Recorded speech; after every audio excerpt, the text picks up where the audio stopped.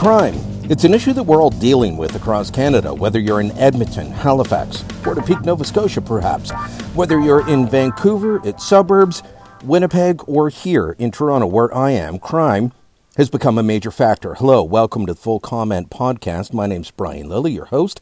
And before we get to our guest, I want to remind you that you can, and we do encourage you to subscribe to Full Comment on whatever app or device you're listening to the podcast on. Leave a review, share it on social media with friends, and help spread the word. Crime is an issue that is dominating politics in Toronto right now. As I said, it's an issue across the country. We've seen crime rise since about 2014, 2015 in most major centers, but also minor centers as well. When you speak to police chiefs and police officers across the country, one word continues to come to mind on what's happening and why this rise has been going on for so long, and that word is fentanyl. Part of the opioid crisis, you could say.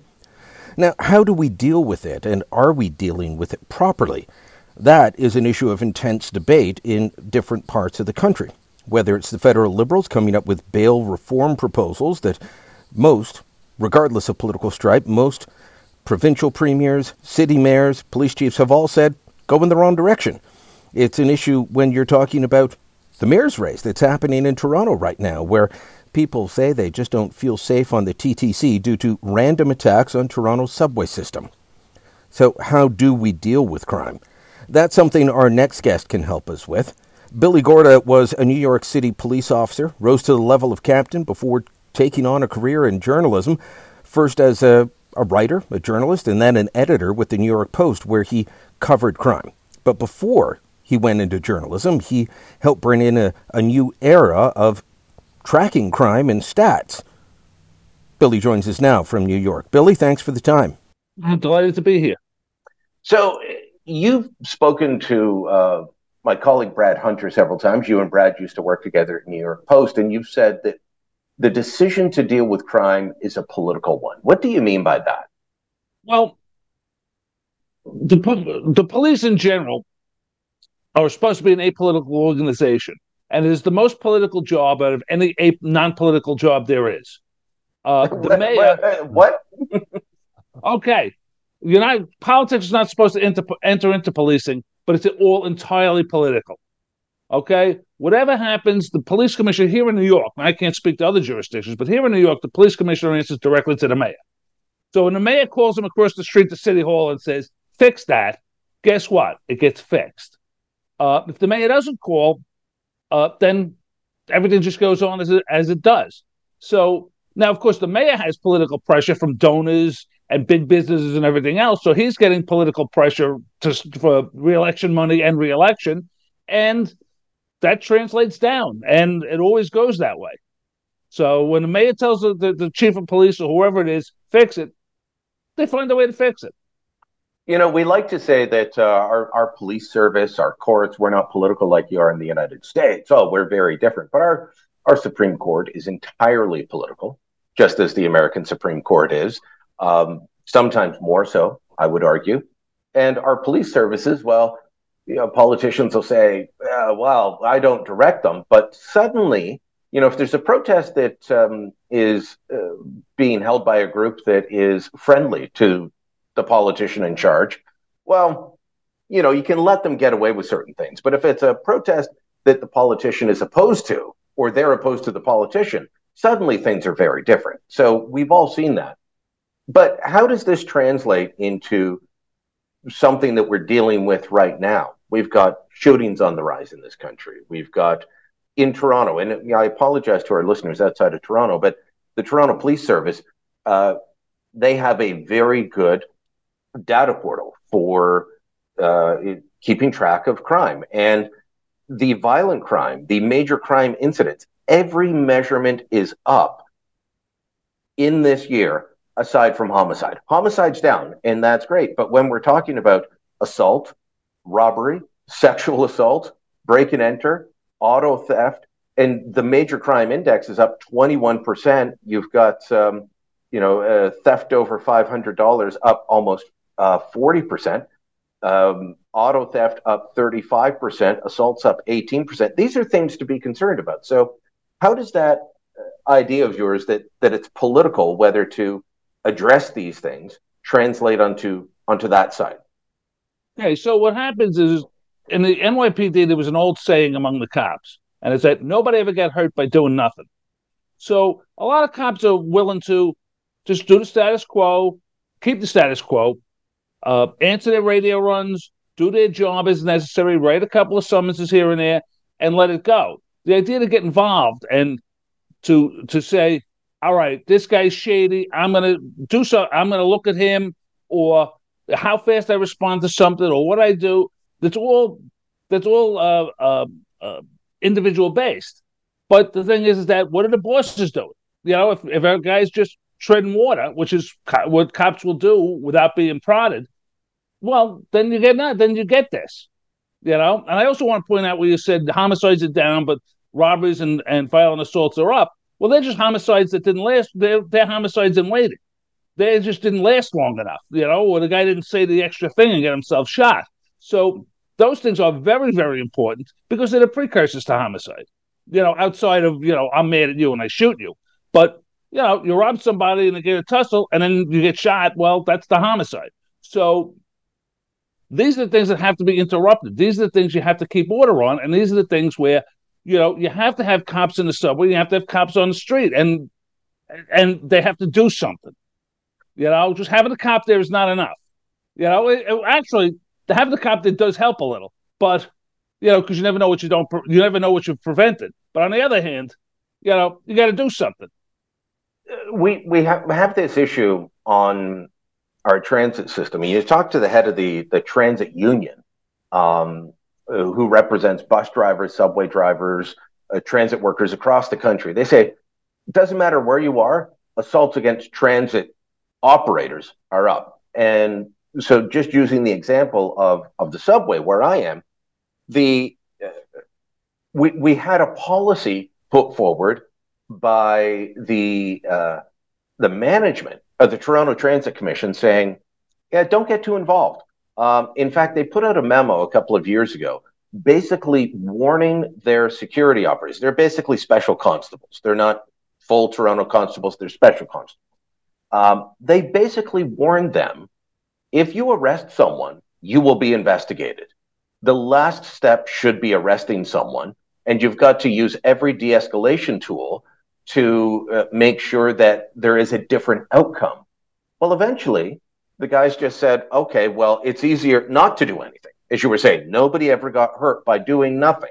So is that what you're talking about when you say like cops are protected or they're supported? If you decide to do something and you go out and you go out and you start to fight crime, there are going to be mistakes and things are going to happen that aren't to plan. But nobody bats 1,000. Okay, cops out, they get involved. There's violence, there's adrenaline, there's all kinds of crazy stuff going on. But everybody expects it to be wrapped up neat with a bow, and nobody's hurt, and everybody comes away feeling good about themselves. It doesn't work that way. Welcome to the real world. Okay, police work when you're at the coalface. It's a dirty job, and you got to get in. And if you're mixing it up, people are going to get hurt. And cops have a duty to protect other people, a duty to protect themselves. Yes, they have a duty not to take the extra dig at a guy or to kick him when he's down or to kneel on him. But the idea that it's all going to be just so genteel, it's a fairy tale. It's ridiculous. You were with the NYPD during a couple of interesting things. One, there was something called CompStat, and I'm going to ask you to explain that in a moment. But also this broken window theory.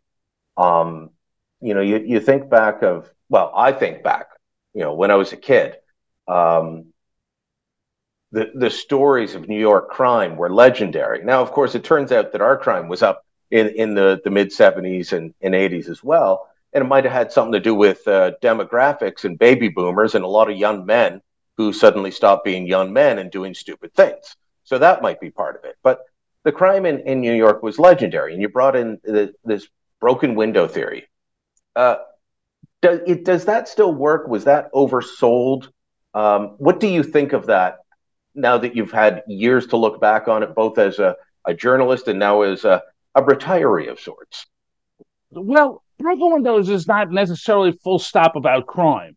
Broken windows is about neighborhoods that when they start to fall apart and conditions get bad, well, and conditions get bad on everything.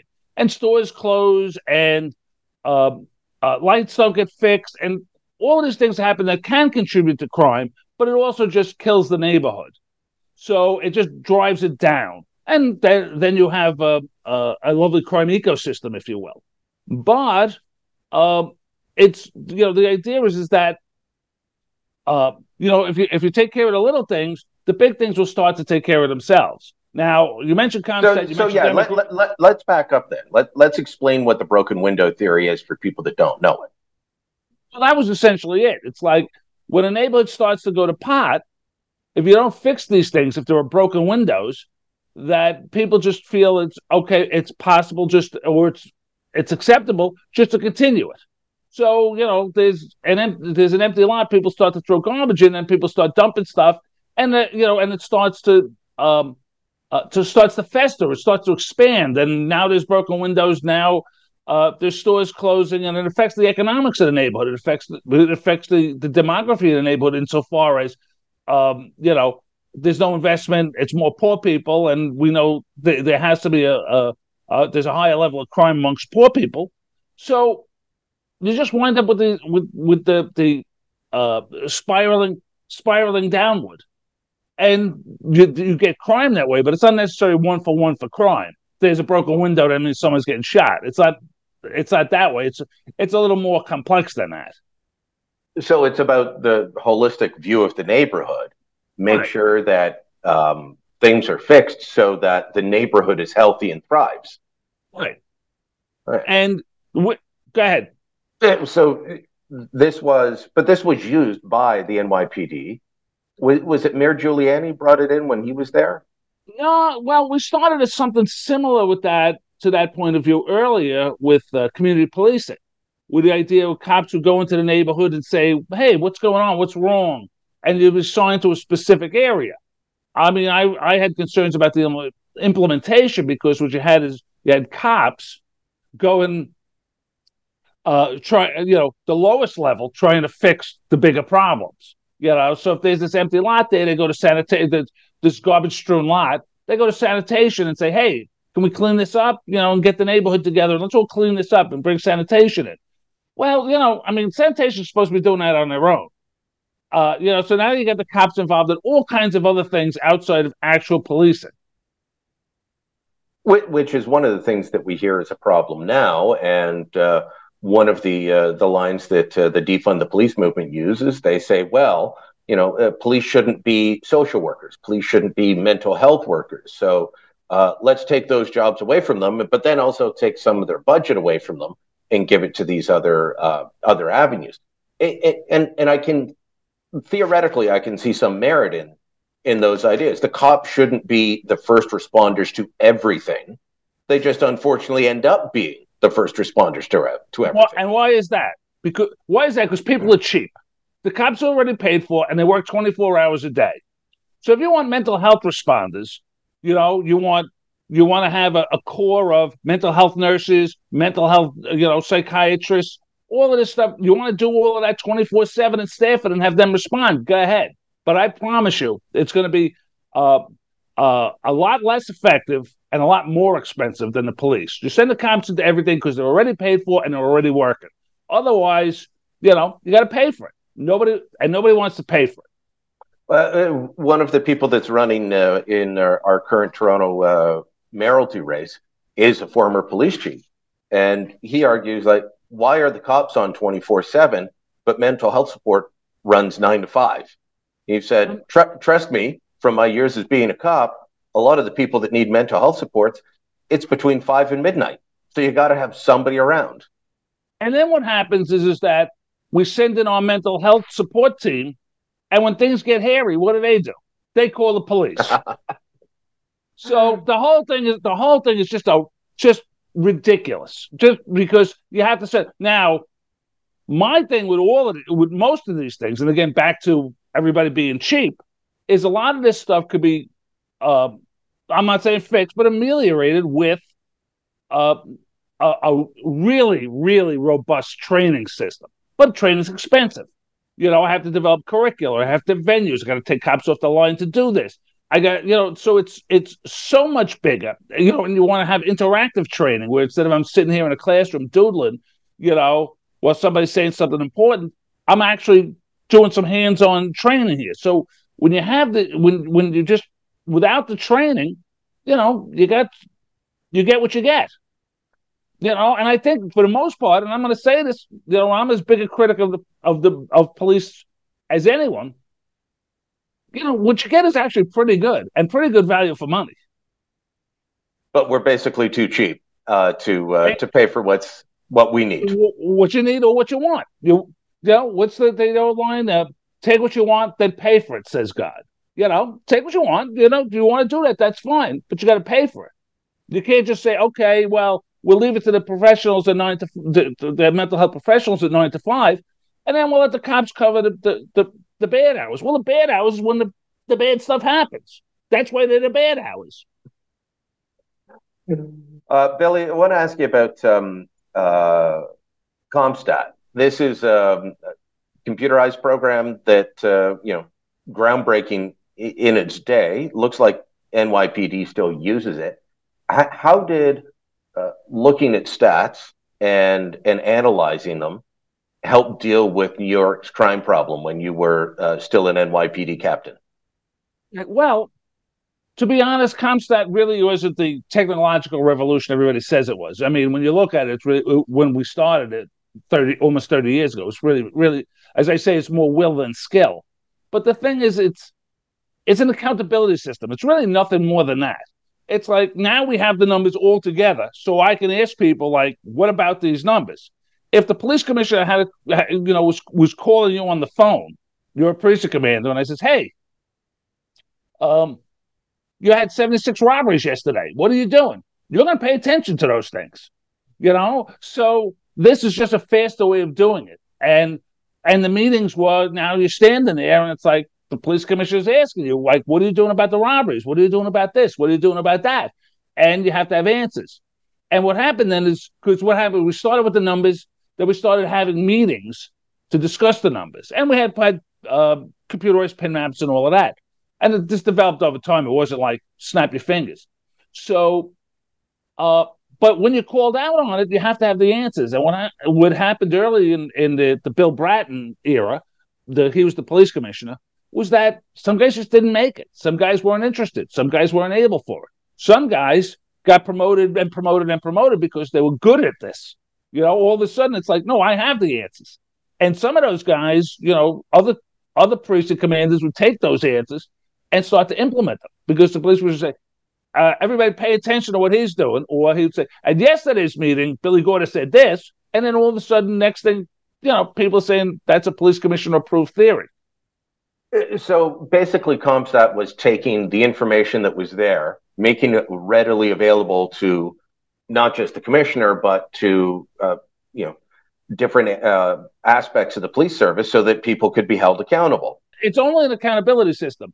The numbers really weren't readily available because there were different numbers that came out at different times, and nobody wanted to use preliminary numbers because it would look bad. And all of a sudden, it's like, I don't care, I want the numbers. Is what came down from on high. And again, what comes down from on high, people respond. So then all of a sudden now we have numbers. And, sometimes they're preliminary. Sometimes you get to say, listen, that number might be spurious. We might have screwed that number up. So them, not us, because we made sure that they couldn't, they had to sign off on the numbers, the precinct commanders, so they couldn't blame us for it. But it was just a matter of like, this is what I want, this is what we're going to do.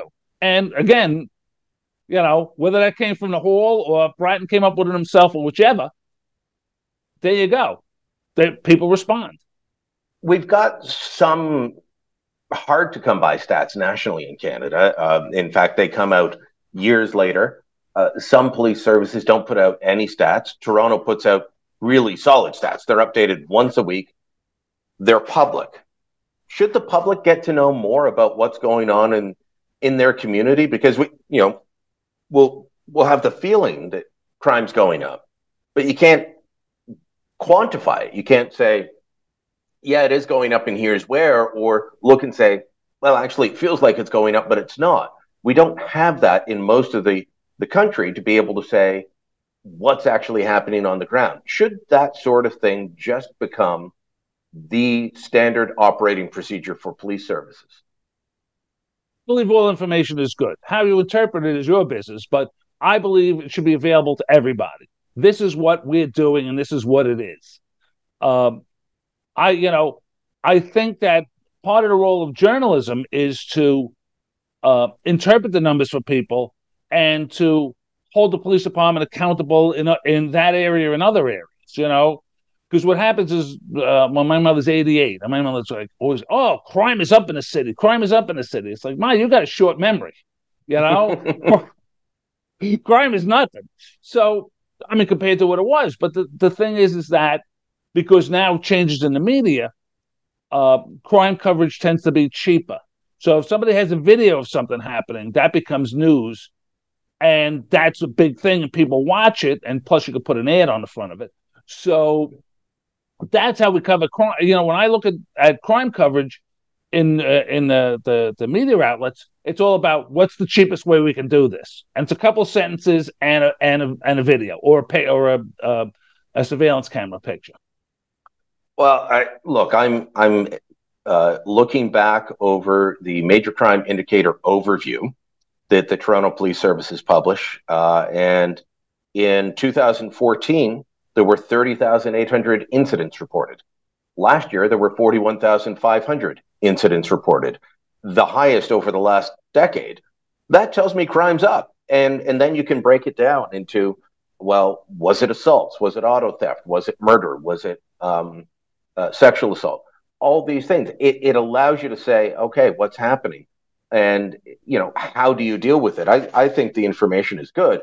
You're right. There's a lot of cheap stuff out there, but having the information lets us back up what sometimes are gut feelings. I couldn't agree more. I believe the information should be readily available to everybody. I think the police, my gripe with journalism is there should be some context on this. Because again, my mother reads the paper and it's like crime is out of control. But really, it's not, because it used to be out of control. So, I think everything has to be taken in the context of bigger things. But yes, that's very important. Everybody should know what's going on. Everybody should know where it's going on. All right, Billy, you've been on both sides. You've been a cop. You've been a journalist. We're going to take a quick break. When we come back, I want to ask you about that. And also what lessons we can learn from the crack era that would apply to the fentanyl area. We'll talk about that when we come back. I said off the top of the show that fentanyl and the opioid crisis is a big part of what is driving our current wave of increased crime, at least in Canada. But the idea that drugs are a major problem in crime is not a new one. And if you lived through the 80s or the early 90s, then you remember crack. Maybe you remember Washington Mayor Marion Barry. Maybe you remember Toronto Mayor Rob Ford in 2014. Crack was at one point the highly addictive substance that drove crime. I want to ask you, Billy Gorda, were there lessons that you learned from that era that we could apply today? Because when I talk to police chiefs and beat cops across the country, they say, well, you know what?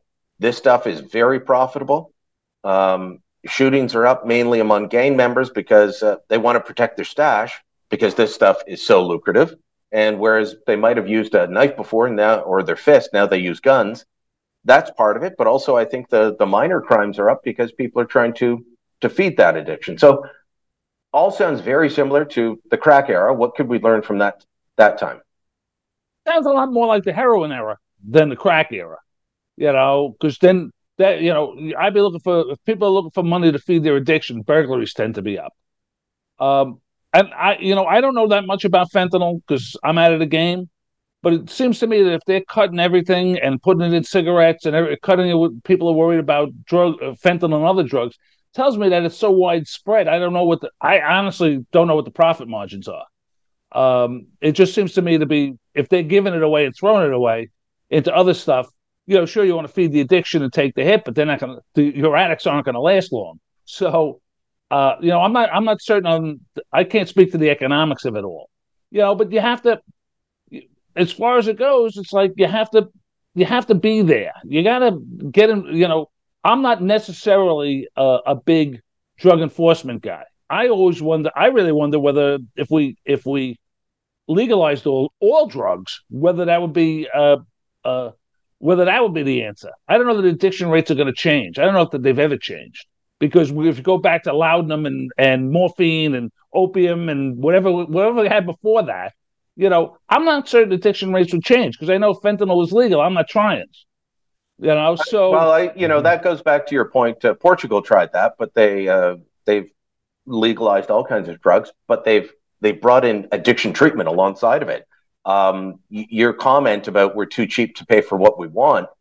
Here we just are legalizing things and not offering any addiction treatment or any supports, and it's horrible outcomes.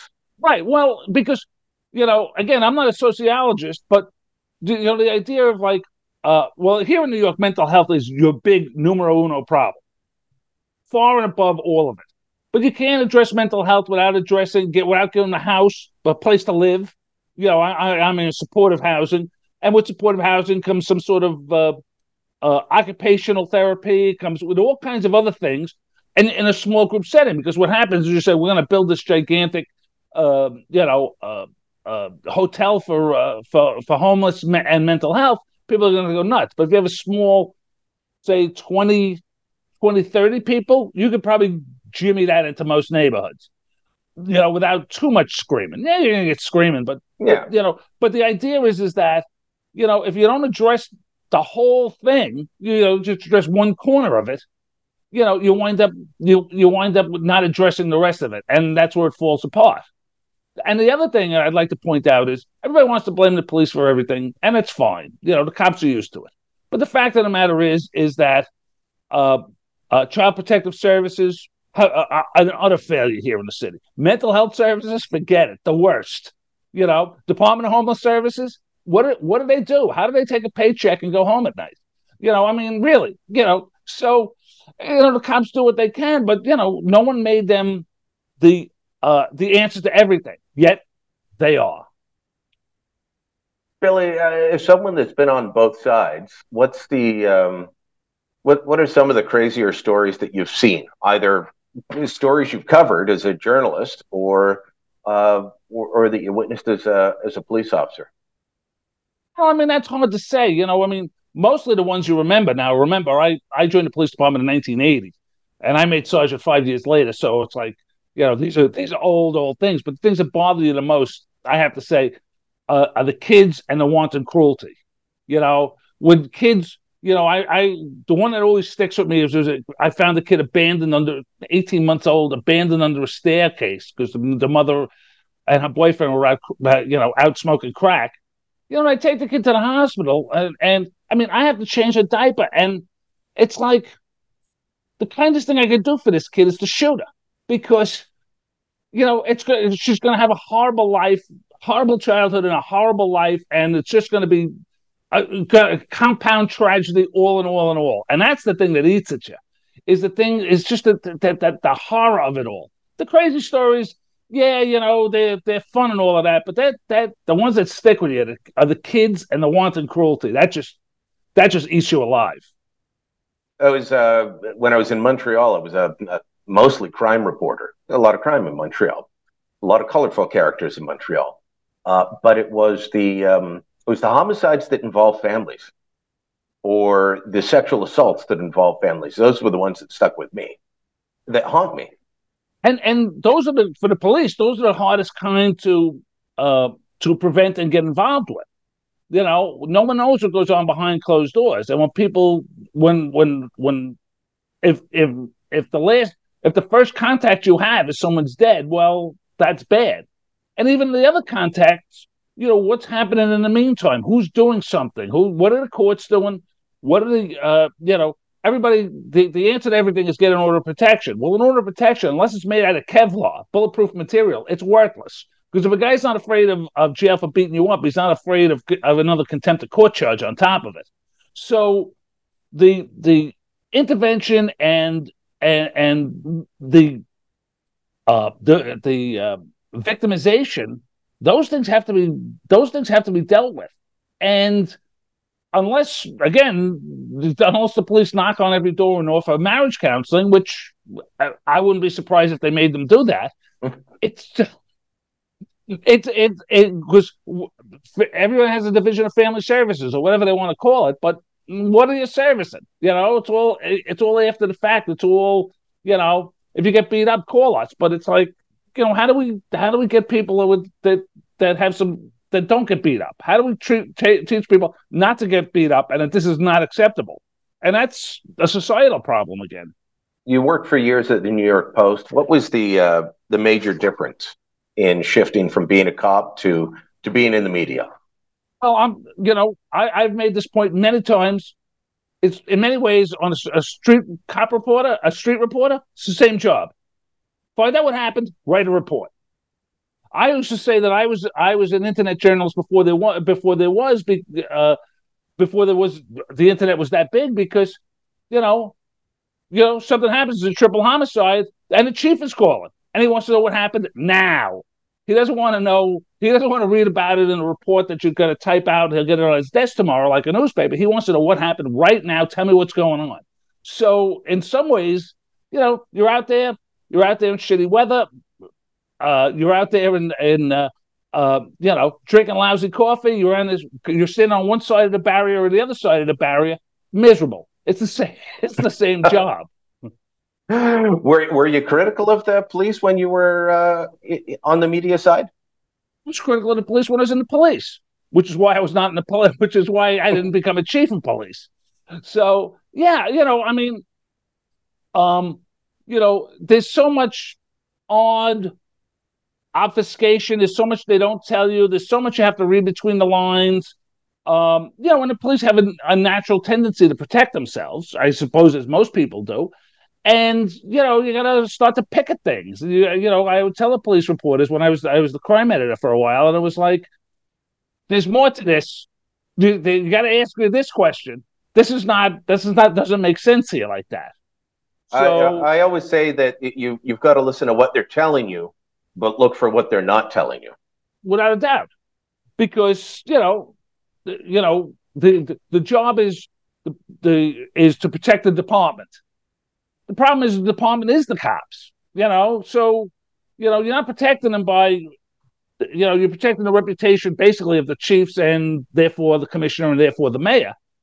But, you're not helping the rank and file because there's so much screwed up stuff that goes on that, some of this needs to be told. What do you think of the push to defund the police? Misguided or misstated? On the mark? What do you think? Insane. Let's get rid of the cops, send in the violence interrupters, whatever they are. Okay?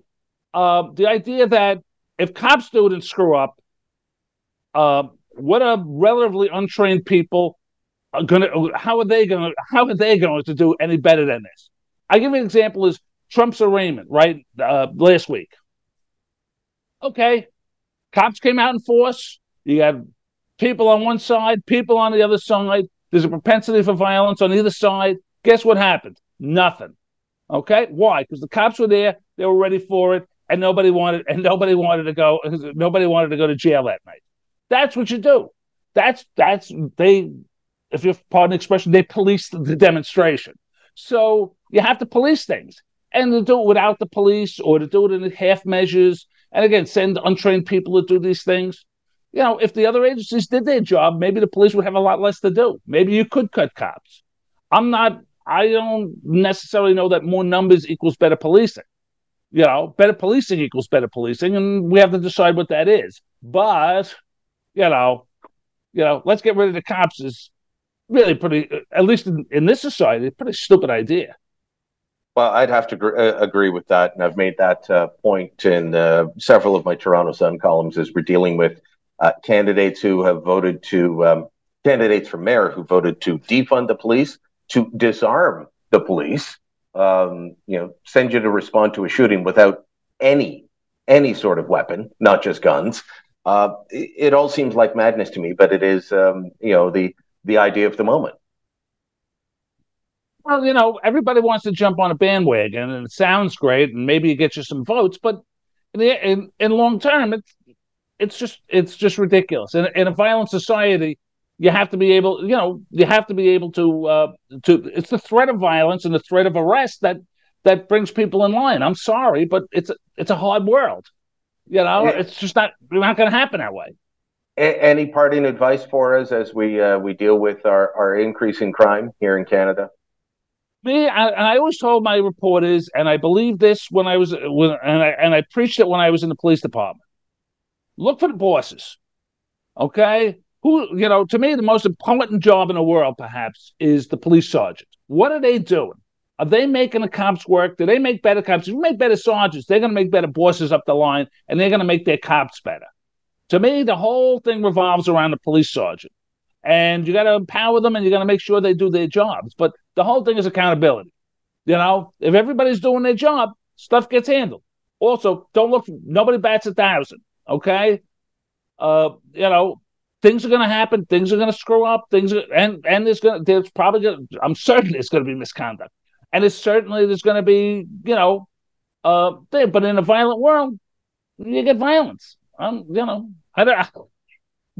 these things you have to accept. Billy, thanks for the time today.